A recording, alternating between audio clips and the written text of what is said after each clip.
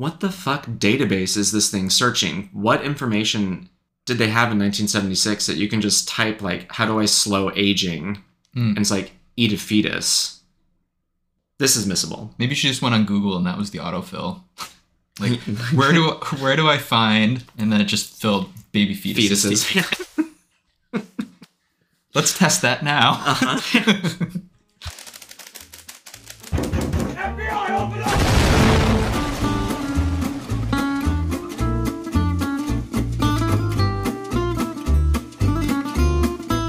Hello, and welcome to Cinema Very Gay, the podcast where we talk about the full spectrum of LGBTQIA+ movies. The good, the bad, the offensive, the Poseidon adventure, but make it snow. I'm your host, Kevin, here with my co-host, Jake, and this week, we are still talking about Rock Hudson. Whistling here in the dark with you.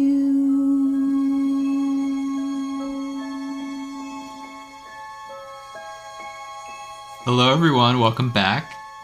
This is Jake. Hi, Kevin here. And this week, we are closing out our series on Rock Hudson. That's right. In our first episode, we talked about his work with Douglas Sirk, which kind of got him on the map.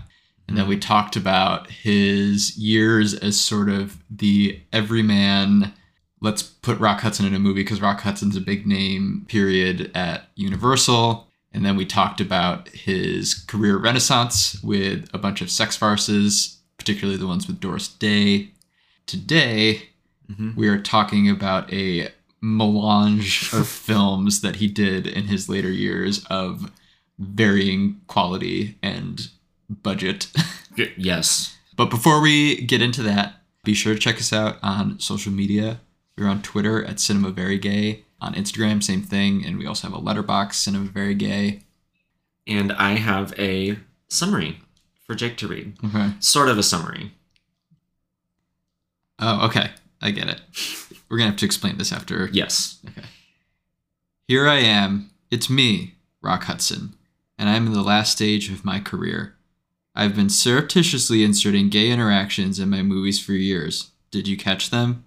Like that time I held eye contact with Tony Curtis for too long, or when I grazed arms with John Wayne, or unbuttoning my shirt an extra button while lounging on the floor in front of a male co-star.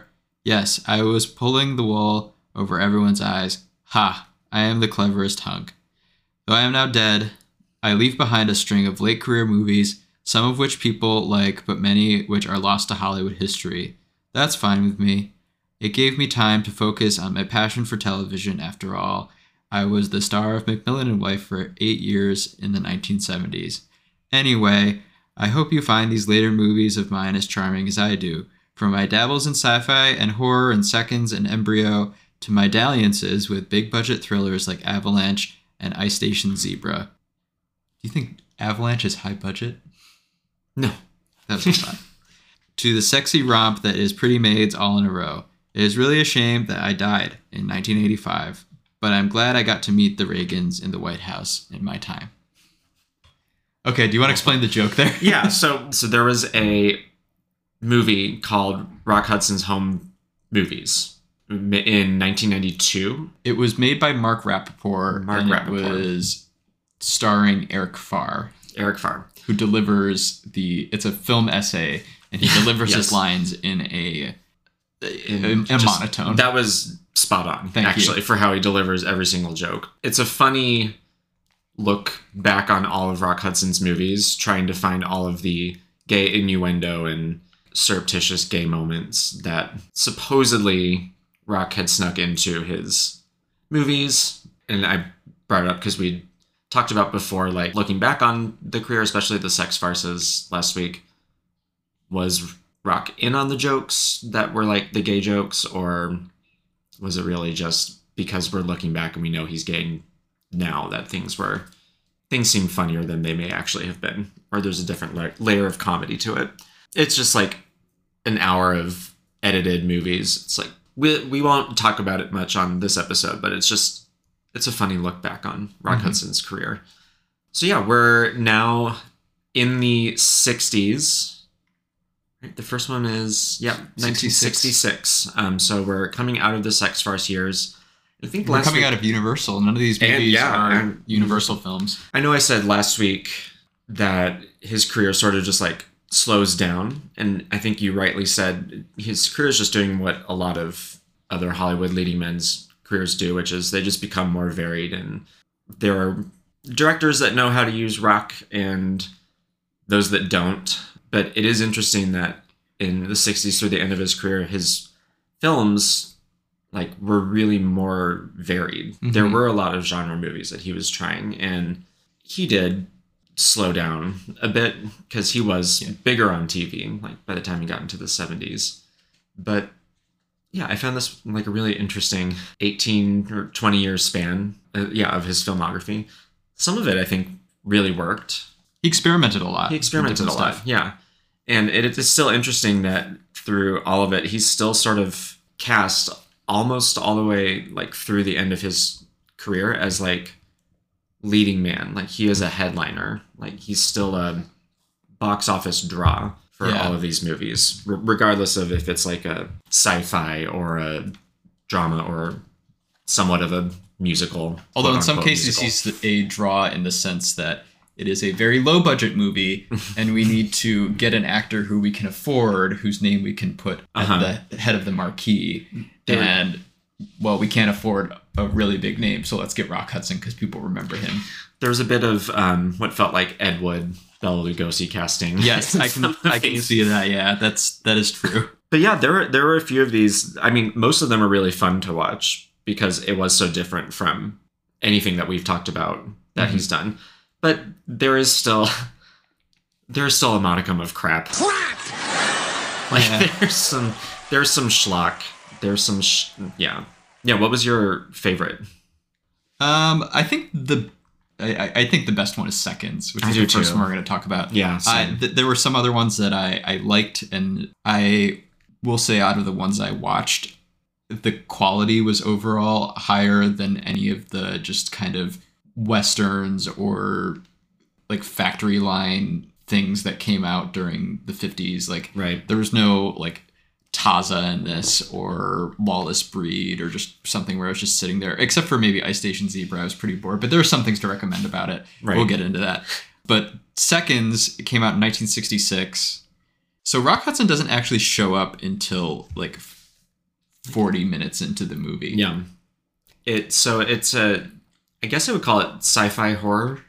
Yeah, it's kind of like, I would say it's like a Twilight Zone episode. It does feel like a Twilight Zone. But with better, it's got really cool cinematography and editing. It was probably, it was weird to see a Rock Hudson movie with like handheld camera work. Yes. The plot of this movie is really cool. It's like, there's like a secret agency that fakes people's deaths and then gives them entirely new identities and faces. And a man gets a mysterious phone call from an old friend that he thought was dead, and he just gets like swept up in this agency. And so Arthur he's like a married middle-aged banker with a wife and daughter and a house in the suburbs, and he basically agrees to get this surgery to disappear and start a new life. He has a decent life. He's just kind of bored. Like this movie's clearly got themes about dissatisfaction with the American dream, I guess. And it is pretty unnerving, I thought. Yeah, I thought very unsettling. I don't want to spoil the ending because if you haven't seen it, you should watch it. But the ending is genuinely, viscerally scary. It's upsetting, and part of that, too, is Hudson's performance at the end. He gives a really good performance, and his performance paired with the editing and stuff like that is just very scary, and what's happening is very scary too. Agreed. I did write it. It does feel like a Twilight Zone episode, but it was cool to see Rock doing this because it's such a departure from anything that we have talked about that he's been in. He has to play like lost and confused, drunk. Like there's a lot of intense close-ups of him being really emotional, and it is the cinematography, but there's just this sense of unease and dread throughout the movie. It was reminding me of like a Tarkovsky movie I wrote down, where it's just like, Mm-hmm. I don't know, there's like shots of long hallways or him running around trying to find his way out of an office building that seems endless. Yeah. It's just like... It reminded me a little bit of The Trial, actually, the Orson Welles movies at times too, especially the first 40 minutes or so before the surgery. It's very much like he doesn't quite understand what's happening, and people are kind of acting because he wants the surgery, but they're also blackmailing him to get the surgery. Mm-hmm. And he's fairly easily blackmailed because I think at the end of the day his character is dissatisfied, but he has these apprehensions, and they're like, well, we're blackmailing you, so you have to do this now. That sort of outside force acting upon him reminded me a lot of The Trial. And it's very like labyrinthine, navigating that world, and just very claustrophobic. Yep. I very highly recommend this one. I think this was, of everything that we've watched of Rock Hudson's movies, just like holistically over the course of this miniseries, this is one of my like favorites. It's like a pleasant surprise. That was really cool. And then there's like a really like a bacchanal scene of like him going off into the woods. They're like stomping on grapes. And also the scene was almost entirely, we saw the full scene, but it was almost entirely cut from the domestic release of the movie because it was there's nudity. There was nudity. You could see actual boobies in some shots. It was also Rock Hudson getting into a vat of grapes with a bunch of naked revelers. So it's basically an orgy. On the heels of Send Me No Flowers. This is 2 years after Send Me No Flowers, so it's a real change. It's a tough sell. There was a lot of risque sexual content in a lot of these movies. It was, interesting. Yeah, that he did that later in his career. It is interesting. That's kind of where Hollywood was heading. He definitely wasn't on the vanguard of new Hollywood by any means, but no. So Seconds did not do well at the box office. It made $1.75 million domestically, which is nothing compared to what he was making with the Doris Day movies. Right. It was the official U.S. entry into Cannes that year. Really? That's cool. And the French booed it. Really? Yeah, they did not like it. Why? I don't think this movie was very well received at the time. It's gone on to be well received, especially as this was part of Frankenheimer's Paranoia trilogy is what I think it's called. And it was this, The Manchurian Candidate, and one other one, which I can't remember off the top of my head. But I think it's seen as like of a kind with these classics about paranoia in America during like the silent generation years, the post-war years. That's really interesting.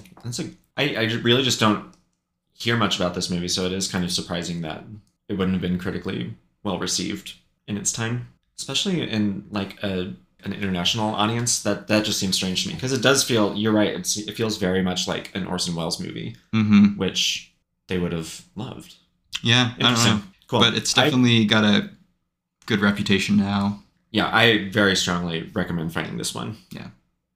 So that happened. Also in 1966, Hudson parted ways from Henry Wilson, his agent / groomer. And the next movie, so we didn't watch all of the movies in his later career. I didn't want to watch any more boring Westerns, so we skipped most of those. There was one called Man's Favorite Sport, which we didn't watch, which is about him learning how to fish, I guess. Cool. Yeah. So the next one, after Seconds, the same year as Seconds, 1966, was a movie called Blindfold. And I watched this one. Yeah, I didn't watch this one. Missable, I would say, which was too bad, because it started off really interesting and then became just sort of a generic, I don't know what it was trying to be, thriller, I guess? Drama thriller. But he plays Dr. Bartholomew Snow, which I kind of love, who's a psychiatrist who gets roped into a secretive treatment for a former patient of his that's being held by the NSA.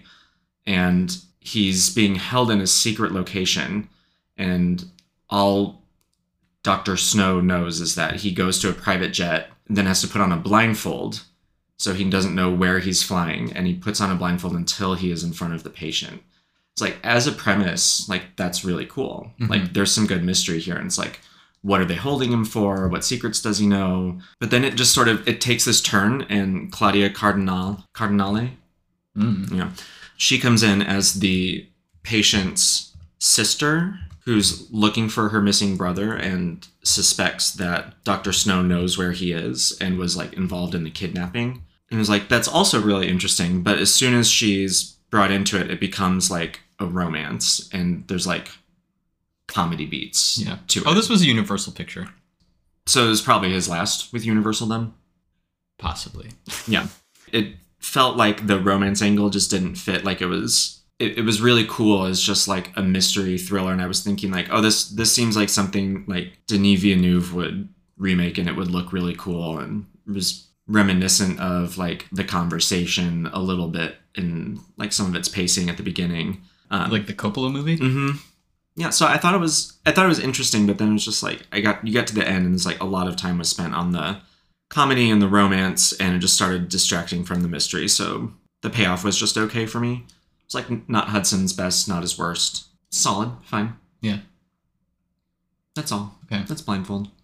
And then the next one, Ice Station Zebra, which I think if Pillow Talk's the one you're going to watch with your mom, like the Rock Hudson movie you're going to watch with your mom, Ice Station Zebra is probably the one you're going to watch with your dad. Granddad. Or your granddad, yeah. MGM movie, directed by John Sturges, who also did The Great Escape, which your dad also loves. Yes, and stars Ernest Borgnine, who your granddad also loves. My granddad actually looks like Ernest Borgnine. My dad sort of looks like Ernest Borgnine. The magic conch! Good signal! Come, young ward!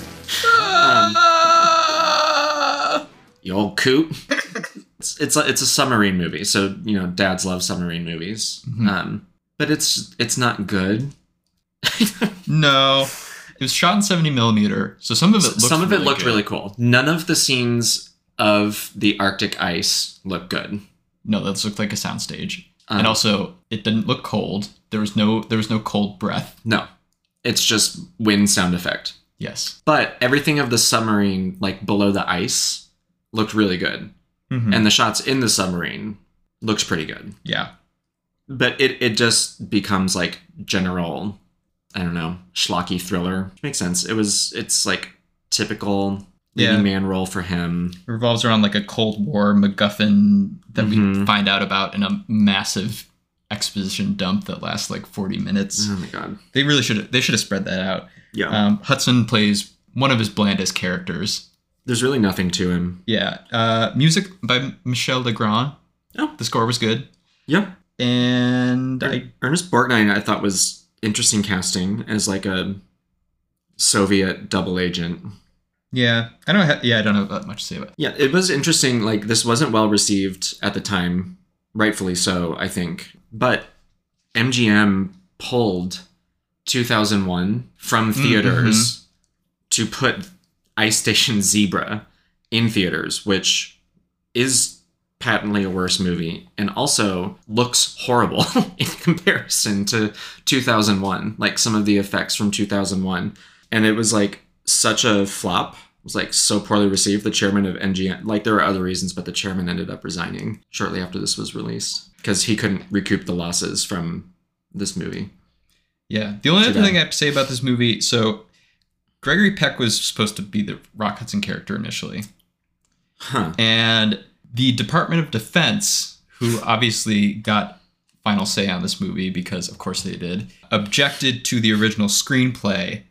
And I found this out because I was like bored watching the movie, and I was like just looking on Wikipedia, and it said like the entire first screenplay was thrown out because the Department of Defense rejected it. And I was like, I finished the movie and I was like, I bet, because Ernest Borgnine, the Russian, turns out to be a double agent, which is the most obvious thing you could do in the movie. Right. But I was like, I bet in the original movie, one of the American characters turned out to be a double agent. And the DOD was like, no, there's no such thing. No American would ever defect. We can't have this in a movie. And I was right. Hudson's character in the original screenplay was a communist double agent. And I'm guessing the Department of Defense was like, no. That would have been so much more interesting. Yeah, but it also would have made it look like there are communists in the American spy system. It was Paddy Chayefsky who wrote the original screenplay, so it was probably a better screenplay. It probably was. It was, since they needed the sign off of the Department of Defense to use some of the military equipment. Damn. It got watered down a lot. That's why your dad loves it. True. Man, real shame. It felt like watching a like mediocre Bond movie, but with even worse action. Mm-hmm. And nothing funny. No, it wasn't good. But yeah, I'll take Operation Petticoat as far as submarine movies over this at any time. Which, speaking of Blake Edwards, Paramount Pictures lovingly brings you Julie Andrews as Darling Lilli in the high-steppingest, happiest musical of the 70s. Julie Andrews is Lilli, and Lilli is everybody's darling. It all adds up to entertainment for the entire family as Paramount Pictures lovingly brings you Darling Julie as Darling Lilli. Darling Lily.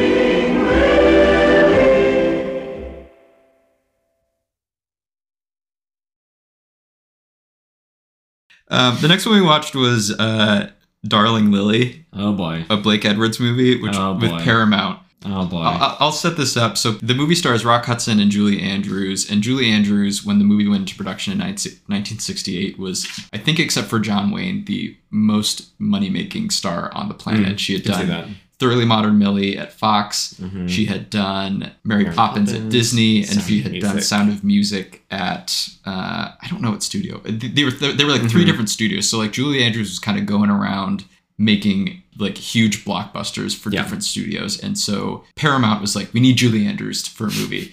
And she was dating Blake Edwards, the director. I think they might have been engaged at that point. And so to kind of sweeten the deal, they gave Blake Edwards carte blanche to make this movie about Julie Andrews playing a spy for Germany during World War I.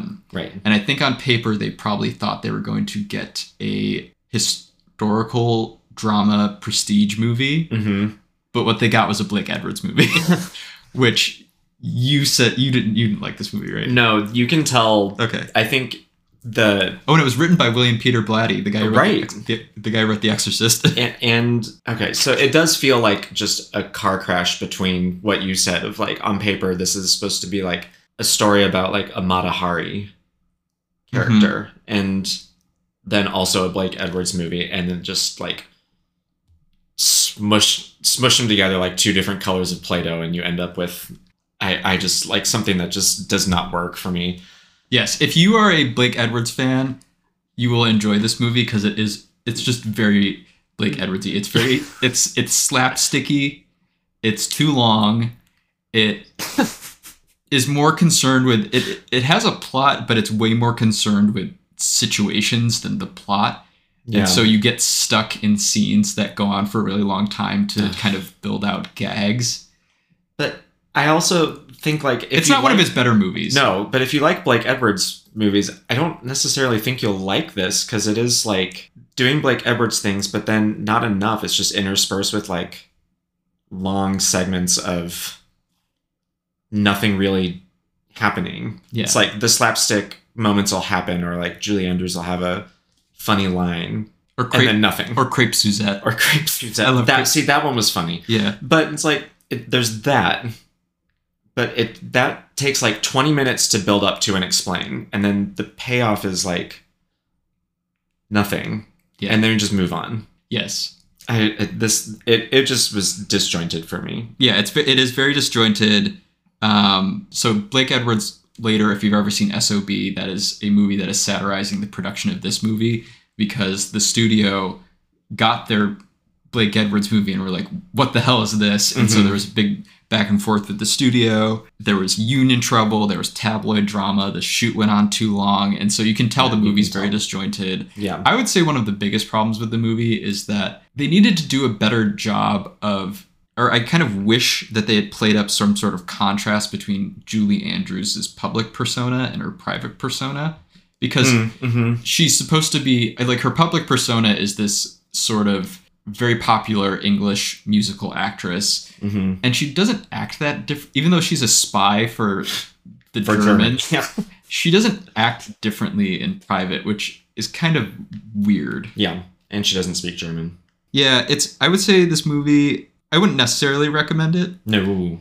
Parts of it. It is very interesting as a historical artifact because the movie came out right at the time New Hollywood was coming into its own, and when old Hollywood musicals were on its way out, and not only that, but the movie, it finished production in 1968, but then it took 2 years for it to come out because of all the stuff that was happening behind the scenes, and by then musicals were like dead. Like Hello Dolly had come out.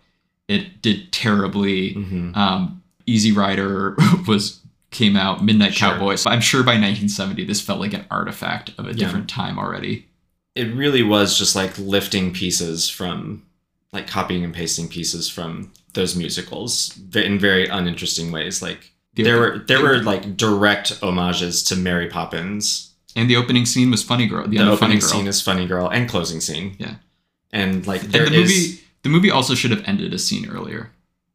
Yeah, there are too many like layers of double crosses and like deceptions, and yeah, it should have ended with Julie Andrews standing in that field while Rock Hudson flies away. Yeah, spoiler. Whatever. I get, but not really, because. But again, Blake Edwards does not care about the plot of this movie at all. Yeah, I think there was a director's cut that was released in 1992. It was 28 minutes shorter. And I wonder if that might be better. Helps. Yeah. Because this is like a 2.5 hour movie that there's just like extended, prolonged like shots of flying and the dogfights that. Why are we in the sky so much? Because it's a Blake Edwards movie. I know that's the answer. Have you ever seen that's the answer. Have you ever seen The Great Race? He just likes slapsticky chase scenes and stuff like that. And also the Great Race. It's like 3 hours long. Oh jeez. I love it.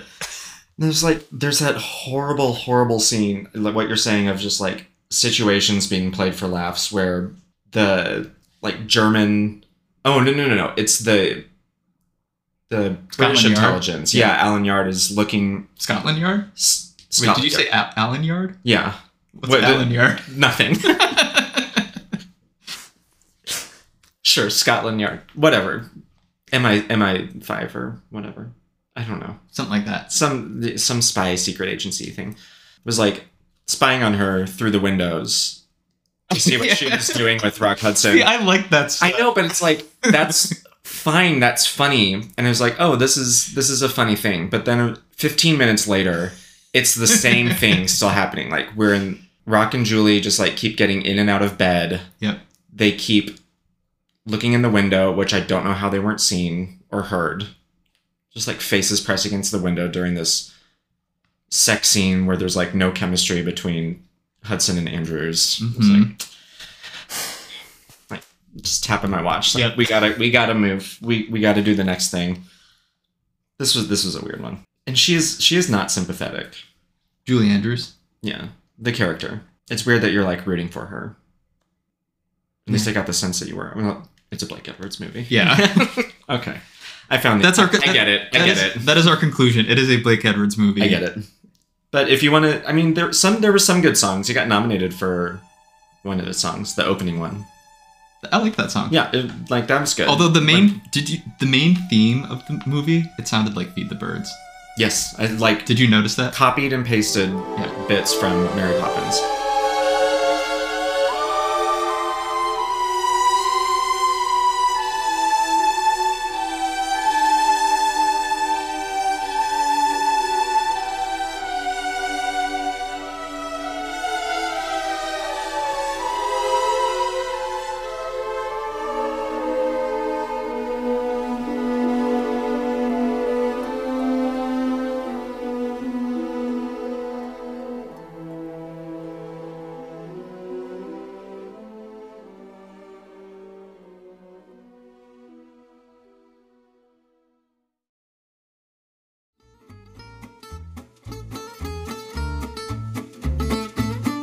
So that was Darling Lilli.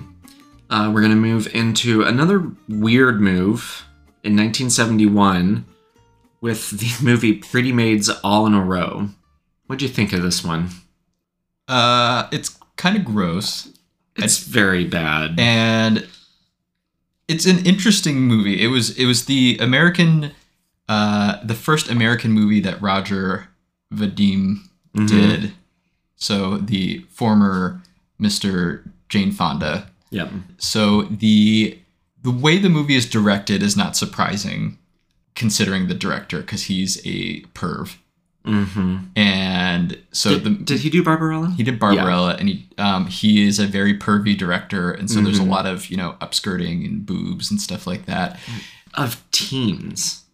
Yeah, teenagers. But it was written by Gene Roddenberry, and it was his only screenplay. Who is most famous for the original Star Trek, and the movie is clearly the screenplay is trying to be a satire about how the sexual revolution has sort of curdled in the 70s. And Rock Hudson's character, Tiger, he's basically he's like a parody of like the all-American male. He's a guidance counselor. He's a father. He's a veteran. He's a football coach. He's a cheating husband. The screenplay takes all of that and is like, he's actually using his position to sleep with teenage girls and murder people. But the adaptation of it from the screenplay to the movie is confused and cheap.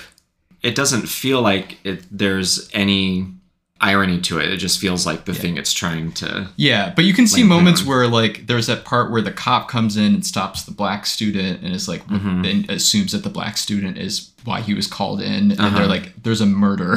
Yeah, like there's a dead body in the bathroom. And there are other things like that where it's clearly there's supposed to be social commentary in this about the way black people are treated and the way men take advantage of women and stuff like that. But it's so lost. So much of it is lost in translation. Yeah, it doesn't work. It's just he's like sleeping with students. There's way too much focus on that. Yeah. And our main character is this kid named Ponce, who is like suffering from being a virgin, very inconvenient priapism, and also who apparently doesn't masturbate. Like I don't know. I don't know. It was so like he always has a boner, but he needs to get with a woman, but like I don't get it. It's very confusing. Then Angie Dickinson is a new teacher that she's not into Rock Hudson's character, Tiger McDrew, but then she sort of is, but then Tiger convinces Angie Dickinson to seduce and sleep with Ponce. And then so she does. It's like her character is very confusing. Oh, it's just upsetting. And then I was like, is she here to like be a foil to Rock or like uncover the truth about him being the killer? Like, no. But this is an interesting movie for Rock Hudson to do because I think, is this the only movie we've watched where he plays a villain? I think it is. You could maybe argue in Avalanche that he would be a villain-ish. Which we'll get to. But I think this is the only one where he's unambiguously a villain. It's an interesting change of pace for him. Right. I think he fits very well into a 70s aesthetic. Look, yeah. He's got the tight pants and the mustache, and he pulls that off pretty well. Yeah. If this was more of just like a beach blanket bingo kind of just romp, and he was just like this manly man football coach, like that could have just been funny on its own. Like that could have worked, but trying to do way too many things. I think if they hadn't hired a pervert to shoot a satire, it might have come out a little better. But oops. This movie was also clearly like made for nothing. It has a lot of great low budget amateur movie tropes in it. It's got, bad sound design. It's got continuity errors. There was one part where, Angie Dickinson's character, Miss Smith, she invites Ponce over for confusing reasons. And there's like a Hieronymus Bosch painting in her living room. And I was like, why is this there? And then I was like, oh, it's because this is just some random person's house that they got for cheap, that they didn't get the approval to move anything. Yep. They were like, yeah, it was like someone who was like, yeah, I'll give you my house for that, and you're not allowed to touch anything. Yep. So there's just a Hieronymus Bosch painting in there. Yeah, you gotta get in, get out. Yeah, and there was at least one and action shot where the editing they cut too early, and so you see everyone standing in the hallway, and then clearly the director was like, and action, and then everyone starts moving. So that's right. That was fun. I thought it was kind of funny that he tries to murder-suicide Ponce at the end, because Ponce catches on and he just dies. No, Ponce. He escapes to Brazil. Oh, that's right. So he fails that. And then Ponce and Miss Smith become sexual predators. Hooray, the end. Okay, we should stop with this movie. Yeah. This is bad. So don't watch that one. Unless you want to. But it was interesting. Yeah, I also would say don't watch the next one. Unless this is your, if this is your kind of movie, then you might find some value in this. But in 1976, he did a horror movie called Embryo. And again, Roddy McDowall was in this. Diane Ladd Roddy McDowall was also in Pretty Maids. Yep. All in a row. He's cute. He's cute. And Barbara Carrera is an Embryo, who I guess was... Barbara Carrera? becoming like a sex symbol in the 70s. What is Embryo about? I didn't watch this one either. It's about... Okay, here we go. So he is a scientist. He's a geneticist. And he uncovers a method of speeding up the development process for an embryo. A human embryo. In secret, it turns into Barbara Carrera. Also, these embryos that develop learn really quickly and are hyper intelligent, but also their bodies decay quickly. Like there's a drug that she can take that will slow the aging process, so she becomes addicted to that drug while she's being hyper intelligent. But then she also finds that the drug comes from, what is it? Or human fetuses that are like 5 to 6 months in development. It's the only way to get more of it. So it's like stem cells or something? Yeah, but that means she has to go and find stem cells and inject herself with them. So she just sort of becomes a mad science experiment gone wrong. So it's like a Frankenstein movie? Yeah, but just like not good. Okay. Yeah.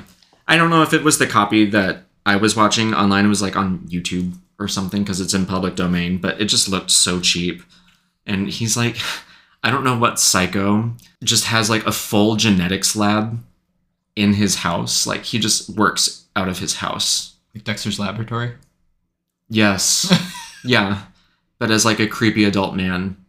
And I'm sure Dexter would have grown up into a creepy adult man. Yeah, this is what he would have become. And then he also like hit a dog. Part of the experiment is that he does it to a dog first. Does the experiment on a dog first, and the dog becomes hyper violent. It's a Doberman. So somehow he's also like a vet. He's also like a surgeon. Oh yeah. I don't know. This is wacky. Barbara Carrera's acting is terrible. If she's so smart, I don't know how she couldn't get away with crimes better. Like she was bad at crimes for someone that like learned chess by watching a guy play a game and then beat some world master. Yeah. Well, I mean, true crime podcasts weren't as much of a thing, so maybe she didn't have a chance to learn that much. That's fair. The end was interesting as like a sci-fi movie where turns out that she is pregnant and like because she's developing so quickly, like gives birth really quickly also.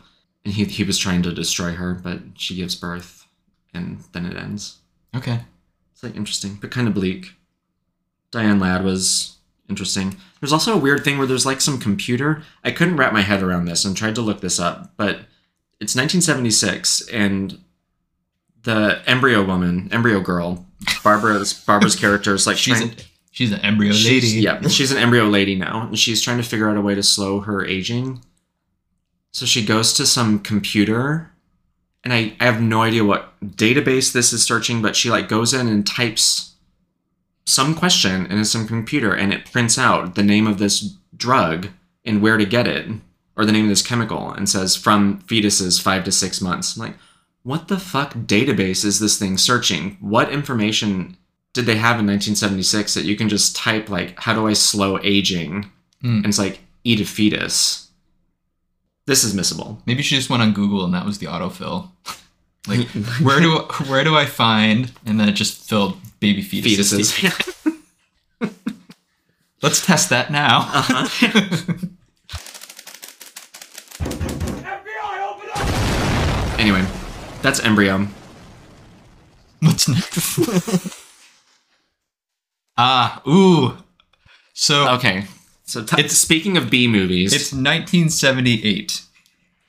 Oh, God. So 4 years ago, actually 6 years ago, The Poseidon Adventure came out. Mm-hmm.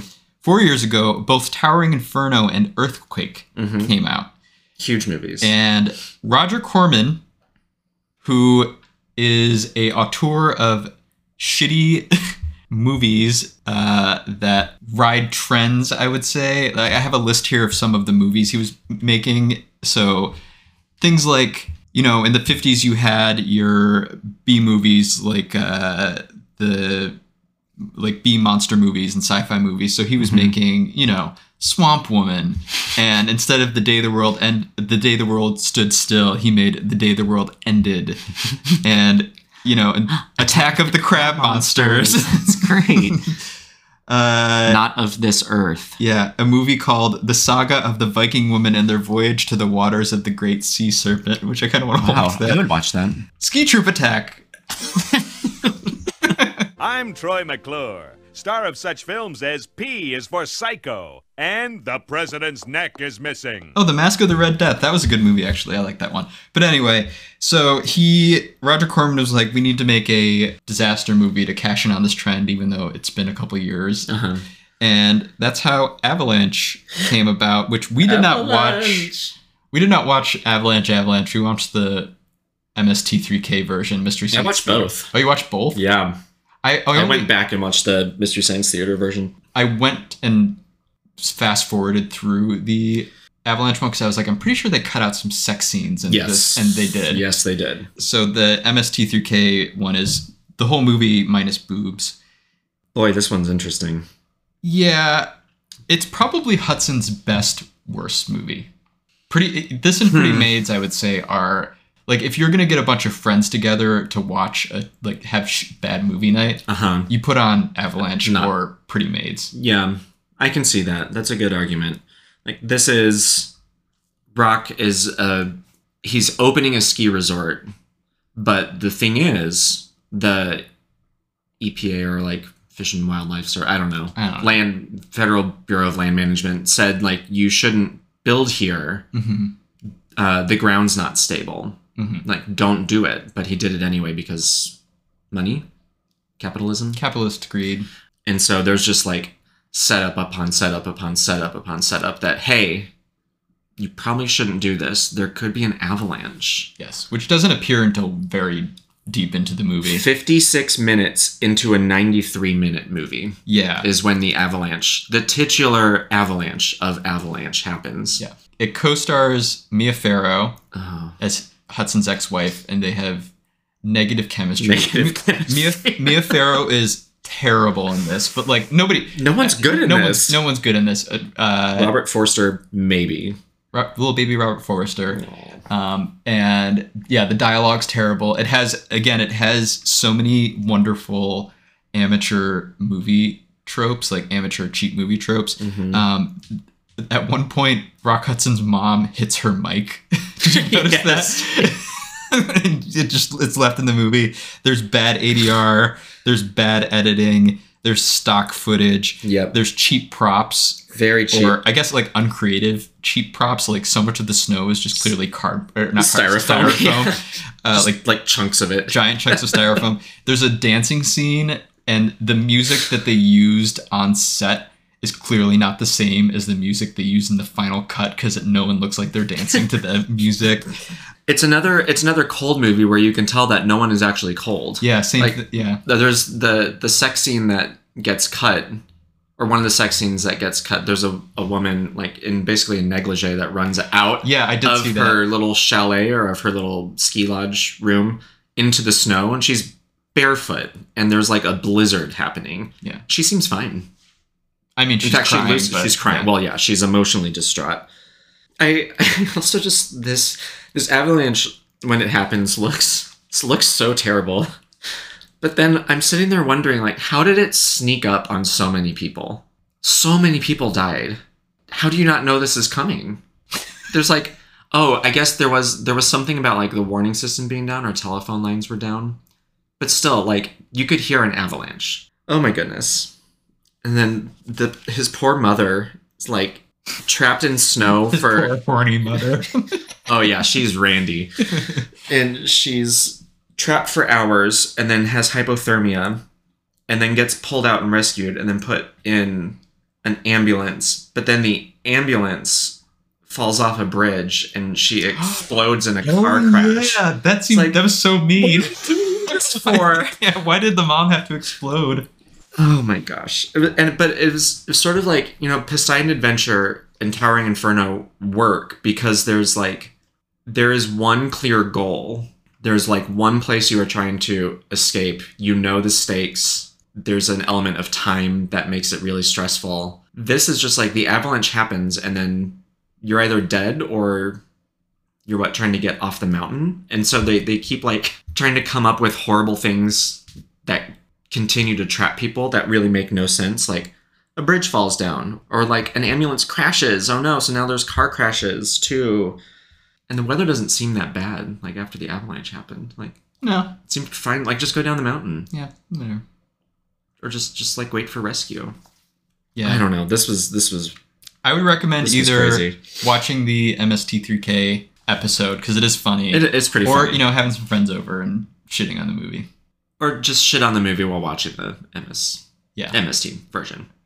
It's like, and this is where the avalanche will go. Yeah. Boob jokes. See ya. Oh boy. Okay, moving on. The Mirror Cracked. I do need to watch this. This one I actually would recommend. This Okay. is a adaptation of a Miss Marple Agatha Christie story, and it is directed by Guy Hamilton, and the co-screenwriter was Barry Sandler, who also wrote Making Love, the Michael Ontkean and Harry Hamlin movie that was like one of the first mainstream. My husband, Harry Hamlin. Harry Hamlin, if you met, yeah. And it gets Hudson and Taylor back together. Hudson and Elizabeth Taylor in the movie together. There's a wonderful scene where Liz Taylor and Kim Novak play two actresses who hate one another. And there's a great scene where they just read each other for like 3 minutes. You know the saying, once an actress, always an actress. Oh, I do know the saying. But what does it have to do with you? Cute angel. So do tell, how does it feel to be back after being away so long? What are you supposed to be, a birthday cake? Too bad everybody's had a piece. Right, can we have a big smile, please, ladies? Chin up, darling. Both of them. I feel like thinking of this movie, like what it's known for now, is just the like supreme bitchiness between them. Yeah. And just like the snippets of It's like, not cattiness. Yeah, it's not like the bulk of the movie, but it is in there, and it's it's fun. It moves at a decent pace. There was one joke where Elizabeth Taylor is looking at herself in the mirror, and she goes, "Bags, bags, go away. Come right back on Doris Day." And then it like cuts to Rock Hudson being like, and so, and Baby Pierce Brosnan shows up for a scene. That's nice. In a credited role. He's very cute. So that's that. I'd recommend it. It's a British movie released by EMI. And then Rock Hudson's final movie was a film with Robert Mitchum and Ellen Bernstein called The Ambassador. And Donald Pleasance. That was released by MGM in the United States, but was a Israeli production. It was two Israeli moguls who co-produced it. And it's about Robert Mitchum plays an ambassador who is trying to negotiate peace between the PLO and Israel. And given that it is produced by two Israeli dudes, it's not the most propaganda-y thing. It basically ends on a note of like it's both sides' fault, but also it's kind of more the PLO's It's fault. mostly the PLO's fault. Because it was Which is about what you would expect from a movie like this. It's true. But it's also like felt like weird US propaganda of like just playing the peacekeepers in this. It was like, they probably I wanted to don't- sell it to a US market. yeah, it's like, I don't think that's totally right. Although, you know what, to be fair, Robert Mitchum is the ambassador, wants to... And Rock Hudson plays his head of security. Head of security. Like, Mitchum wants to negotiate this peace deal, but it's very clear that his agency and like potentially the president and people like do not want him doing this, and like he's afraid of being ousted by the US government or removed from his position. So it's like he's trying to do it on his own, but you get the sense that like this is not the preferred route. Yes. US or either government. I thought it was surprisingly nuanced in parts, but that the overall impression of the movie was it's kind of clear that it was produced with making Israeli people look like they're in the right. And look more conscientious. And the Palestinians looking more violent. The hottest person in the movie is her is mistress. Ellen Bernstein's, the guy she's sleeping with, who's played by an Italian guy, but he's a Palestinian in the movie. Sure. And none of the old crusty Israeli ministers are very attractive. So no, that's very true. From my perspective, the real hero of this movie is Ellen Burstyn's titties. Also in this movie. A lot. So I liked this movie fine. Like it was fine. It was short. It moved at a good pace. It had a good plot. It did have propaganda in it, but it'll hold your attention at least for the entire movie, which is more than you can say about some of these films. I actually did genuinely like the dynamic between Robert Mitchum and Ellen Bernstein. It felt very lived in. It felt very adult because she has an affair and he finds out, but they like have enough of a history and you can kind of feel it in their performances that it's not like melodramatic. It feels very real. Yeah, or it's like, do you love him? She's like, no, I love you, but he pays attention to me. And I also like that Robert Mitchum, like, because there's a sex tape that it's the Israeli government makes the sex tape, but the PLO somehow gets their hands on it through a Russian agent. It was very. I was never fully clear on. But even when Robert Mitchum finds out about the sex tape and they're trying to blackmail him for $1 million, he's just like, no, I don't have $1 million. Like, what do you want from me? And they're like, we're going to release a sex tape. And he's like, okay, fine. Yeah. Like, who cares? I'm not in it. Which I liked that.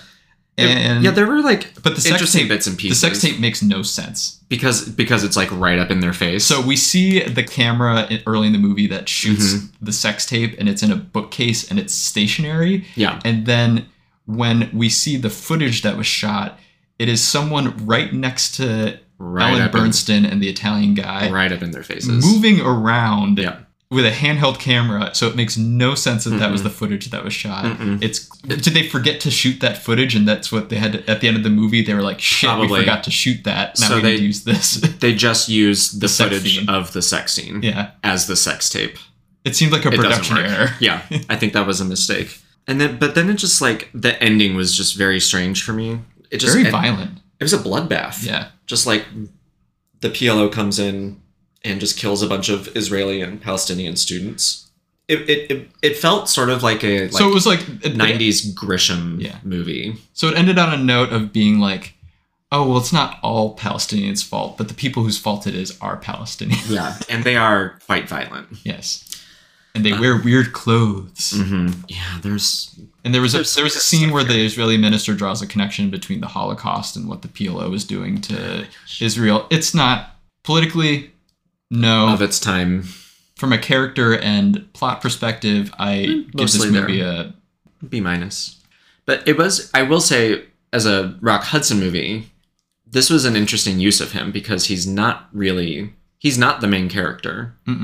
But he does play a really important role. He ultimately saves the ambassador, saves Mitchum's character from the Russian or Palestinian. The Russian operative who gets introduced the last 2 minutes of the movie and is important all of a sudden. Sure. Who almost shot him earlier, which I did like that. That was tense. I thought this was like another interesting move for Hudson. So I was like looking back on all this, these are really different genres. Also, at the same time, he was doing some westerns, some more romantic movies, but television. He did sci-fi movies. He did what is the submarine movie? What would that genre be? I say political thriller or just submarine Cold War thrillers. Submarine movies are a genre of a mystery movie. He did a disaster movie. He did a exploitation film. He was.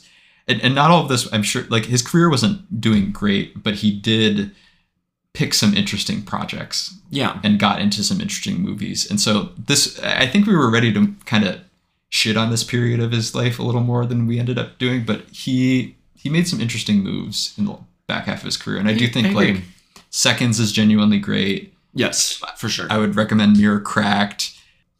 Again, if you're in Blake Edwards' Darling Lilli. And I would say Avalanche, you're right. Avalanche it is pretty fun to bad movie night. Yeah, that's pretty fun. The Ambassador is not horrible. It's a competently made movie. Mm-hmm. Just it has its own faults. Yeah. So it's about as much propaganda as any American mainstream political thriller. That's fair. That's fair. Yeah, I did enjoy watching these movies more than I thought I would. Mm-hmm. I think, you know, in the second episode, we talked about a lot of crap that he was producing, just being typecast as... Oh, I wasn't just bored out of my mind. Right. Except for maybe Ice Station Zebra sometimes, but... Fair. Of just like the universal everyman hunk.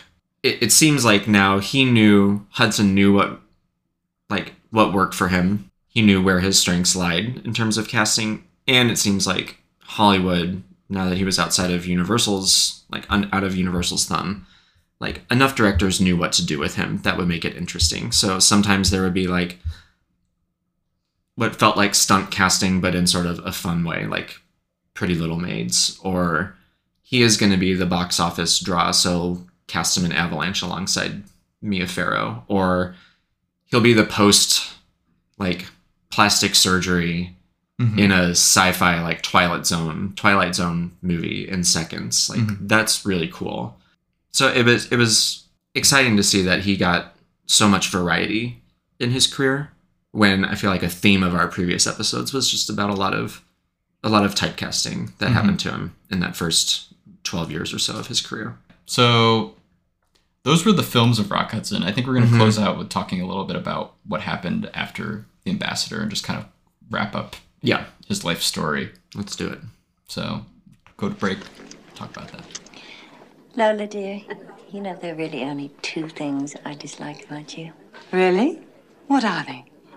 Your face. Thank you.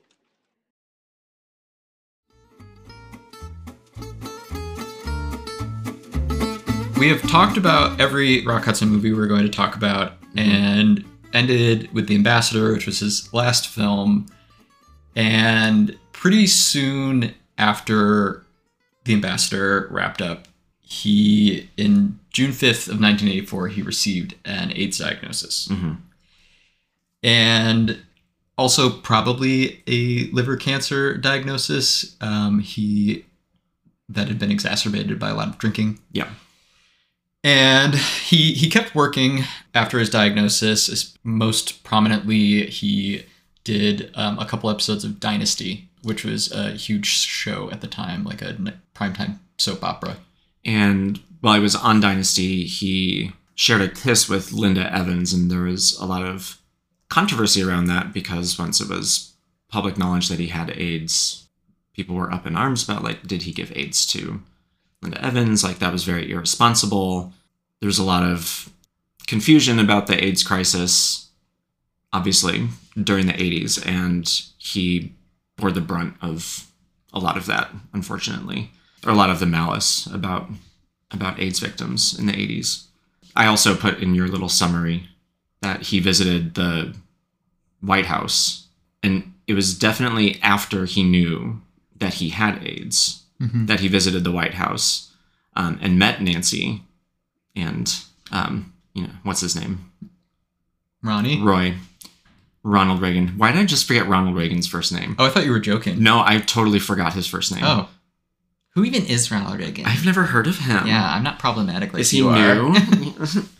are. He actually met them and like shook their hands and was in the White House during a time when like Reagan was actively not acknowledging the AIDS crisis, and there was a lot of misinformation spreading, a lot of animosity towards the queer community.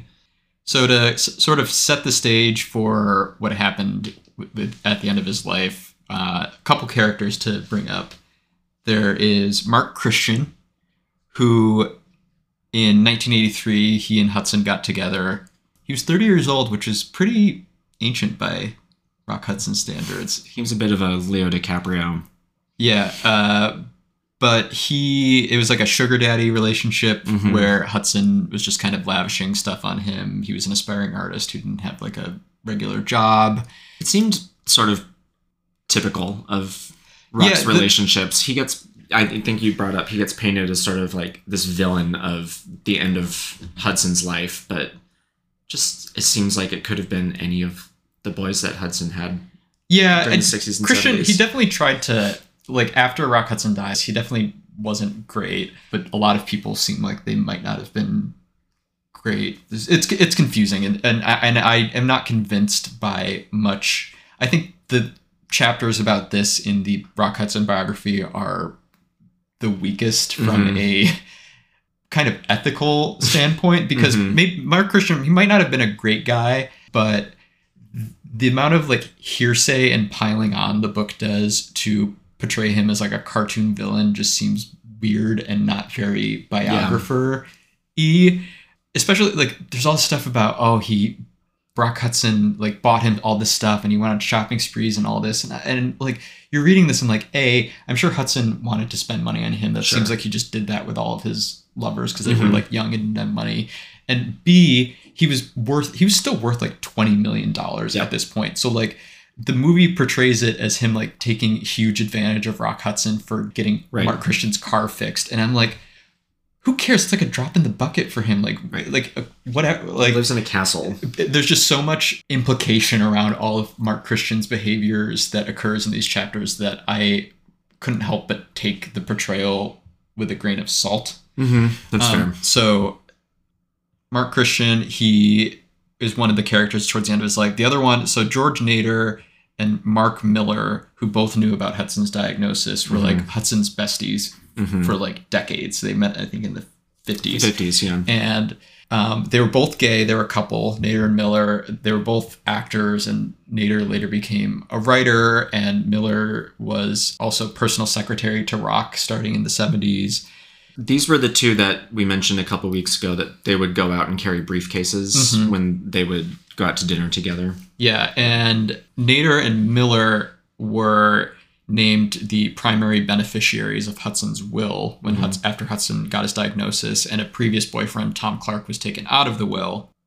There are accusations on both sides as far as, and I don't think we're not going to be able to parse this out, but like Hudson, his health was flagging, he was becoming less lucid, and there are like Tom Clark and Mark Christian and George Nader and Mark Miller all had claims on his estate. And so there was a lot of he said going around. And people think that maybe Nader and Miller kind of manipulated Hudson to change his will. Robert Osborne, our gay icon Robert Osborne, who is like the world's biggest Rock Hudson stan, thinks that the will was manipulated, which the implication there was that Nader and Miller did it, but he didn't. From what I saw from that, he didn't give any evidence. So it's like, it's hard to tell what happened. It feels like a lot of this, I don't know, is like drumming up drama when there might not have been that much, or like drumming up controversy about the relationships that was probably a little bit unfounded. It seems like an easy thing to do when there's like a rich person dying and people stand to benefit a lot, that their actions are going to take on a new shape. And I agree. I don't fully believe all of this. But and it does make sense that the beneficiaries of Hudson's will, being that he was single at the time, were his two best friends who knew about his diagnosis, who were helping take care of him, who he'd known for decades.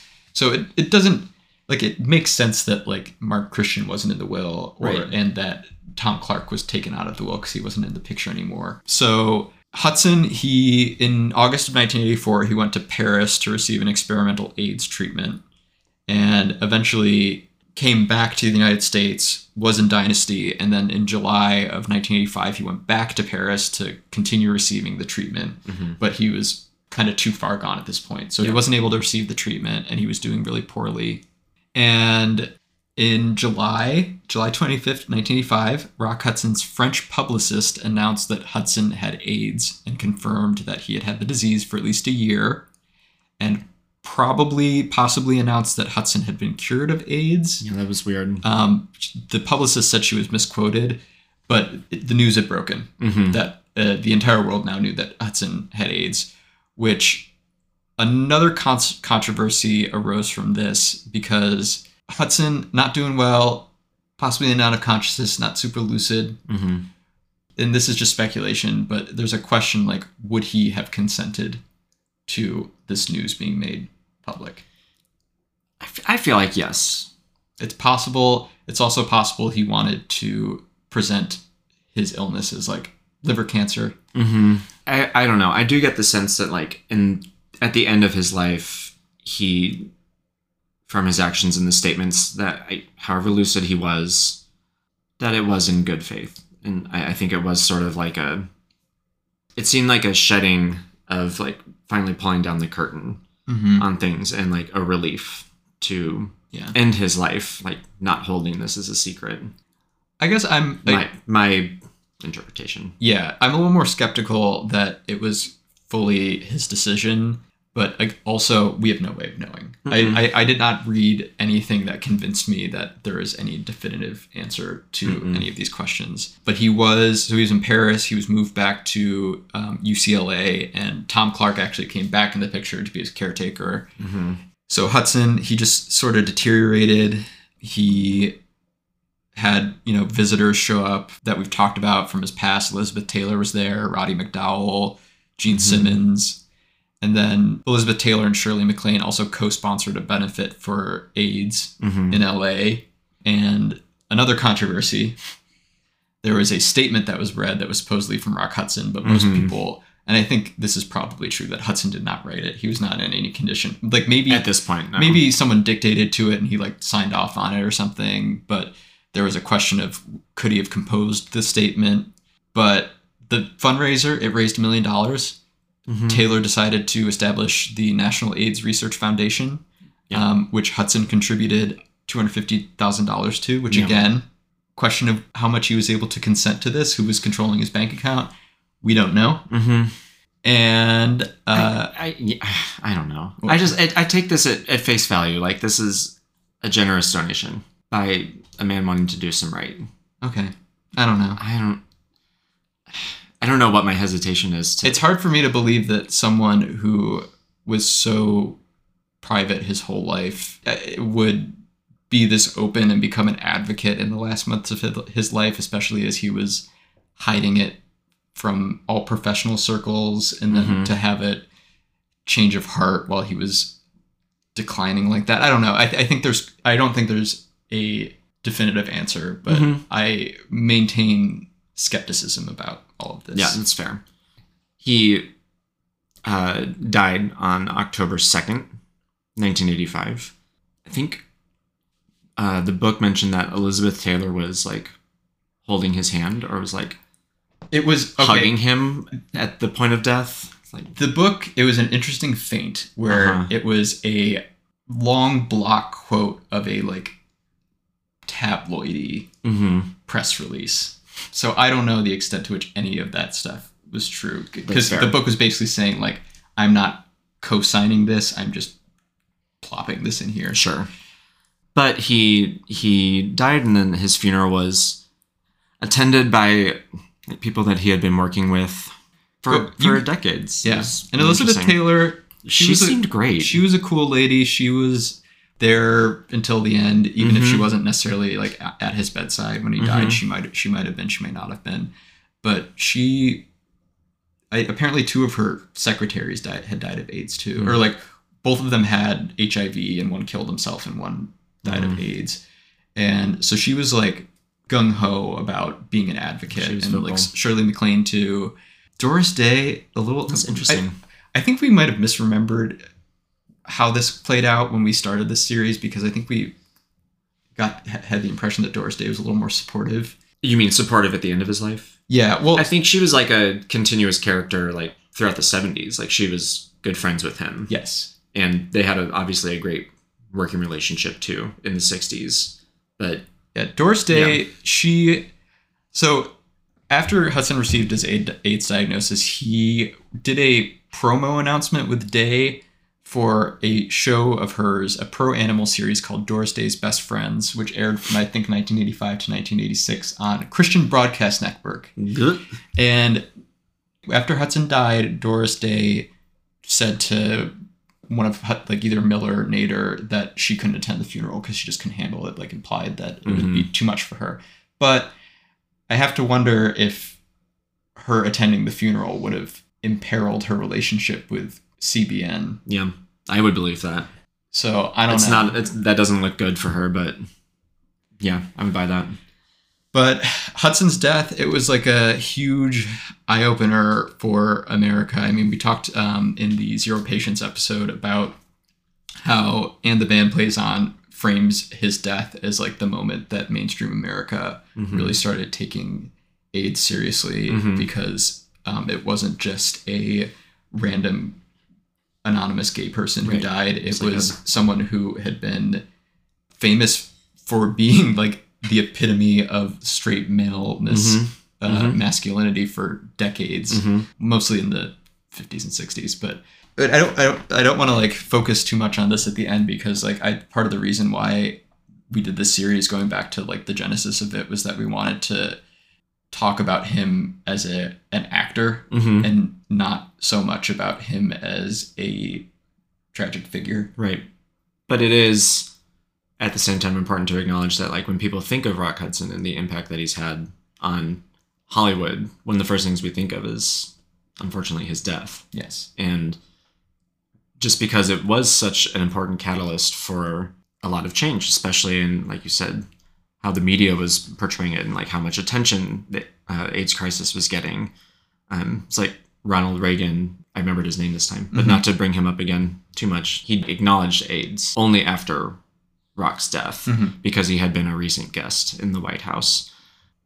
Also, Rock Hudson made a bunch of movies that people should check out if they haven't already. Yeah, truly. Some of his work with Douglas Sirk was great. The melodramas were great. Yes.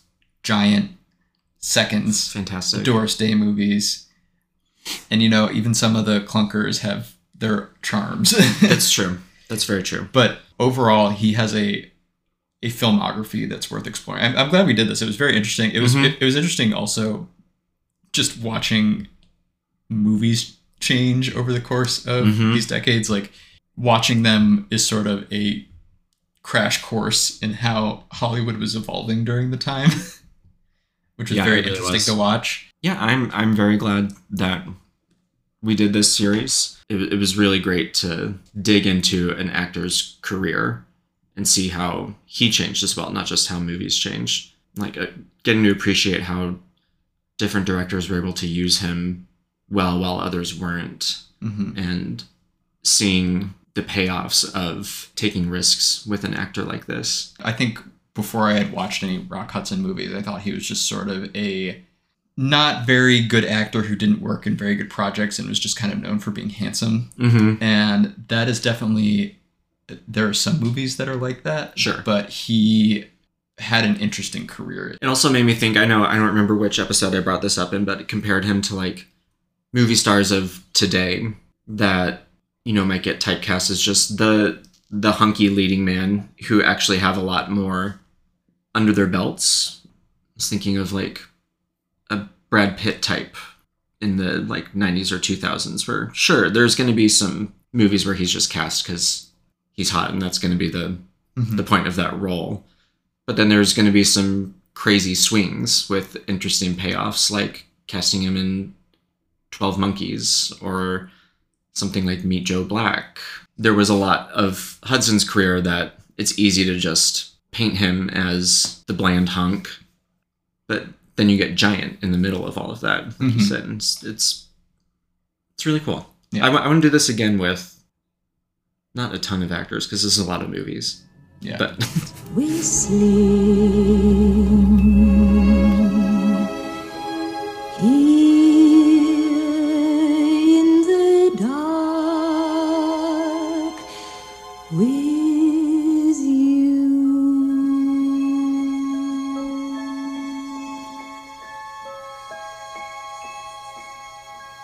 That was Rock Hudson, The Later Years. The Later Years. Closing the book on Rock Hudson. The series. Through the ages. Yes, we will be talking about not Rock Hudson next time. Correct. Next episode. Back to your usual programming, so they say. These movies, are we going to do that? I think they did have everything. I think truly. We jumped around a lot with after a lot watching of like genres. 40 movies. Yeah, these movies have everything. Yeah. And action. Start walking. They've got mustaches, flannels. Elizabeth Taylor in her caftan years. That's right. Kim Novak showing some cleavage. There was a lot of boobs, actually. These movies got some boobies. Got some boobies. Ellen Bernstein boobies. That was shocking. I don't know why that was shocking to see. They have like 4x2 blocks of styrofoam substituting for snow. Correct. Ernest Borgnine doing a Russian accent, more or less. Sort of. They've got bacchanalias. That's right. Wine stomping. Too much teens having sex with teachers. Porn stashes. Angie Dickinson. Hieronymus Bosch. Continuity errors. So many wonderful things. Yep. They've got Blake Edwards being Blake Edwards. Crazy scientists. Stock footage. Got a lot of B-roll. Yeah. This was great. Thanks for coming on this Rock Hudson journey with us. I want to summarize with my like top picks. Kev's top picks. Go for it. It's like, do go watch All That Heaven Allows. Do make sure you have watched Seconds. And do make sure you have watched Giant. Those are my top 3. Okay. What would you put? I guess I would just add to that list. I would say Written on the Wind. Throw that in there. If you're doing bad movie night, throw on Avalanche or Pretty Maids All in a Row. And go watch Mirror Cracked. It's a good little movie. And I would maybe also add Send Me No Flowers. I did think that was. Oh wait, yeah, and all 3. Honestly, just watch all 3 of the. Yeah. Like I'm not saying they're like top tier, but I enjoyed all of them. That was fun. Those are fun. Yeah, Pillow Talk, Lover Come Back, Send Me No Flowers. Yeah, we'll close the book on that. Okay. Check us out on Twitter and Instagram at CinemaVeryGay. Follow us on Letterboxd. Keep up with what we've been watching. And come back in a couple weeks, and we'll be back to our usual queer movie programming. Bye-bye. Bye.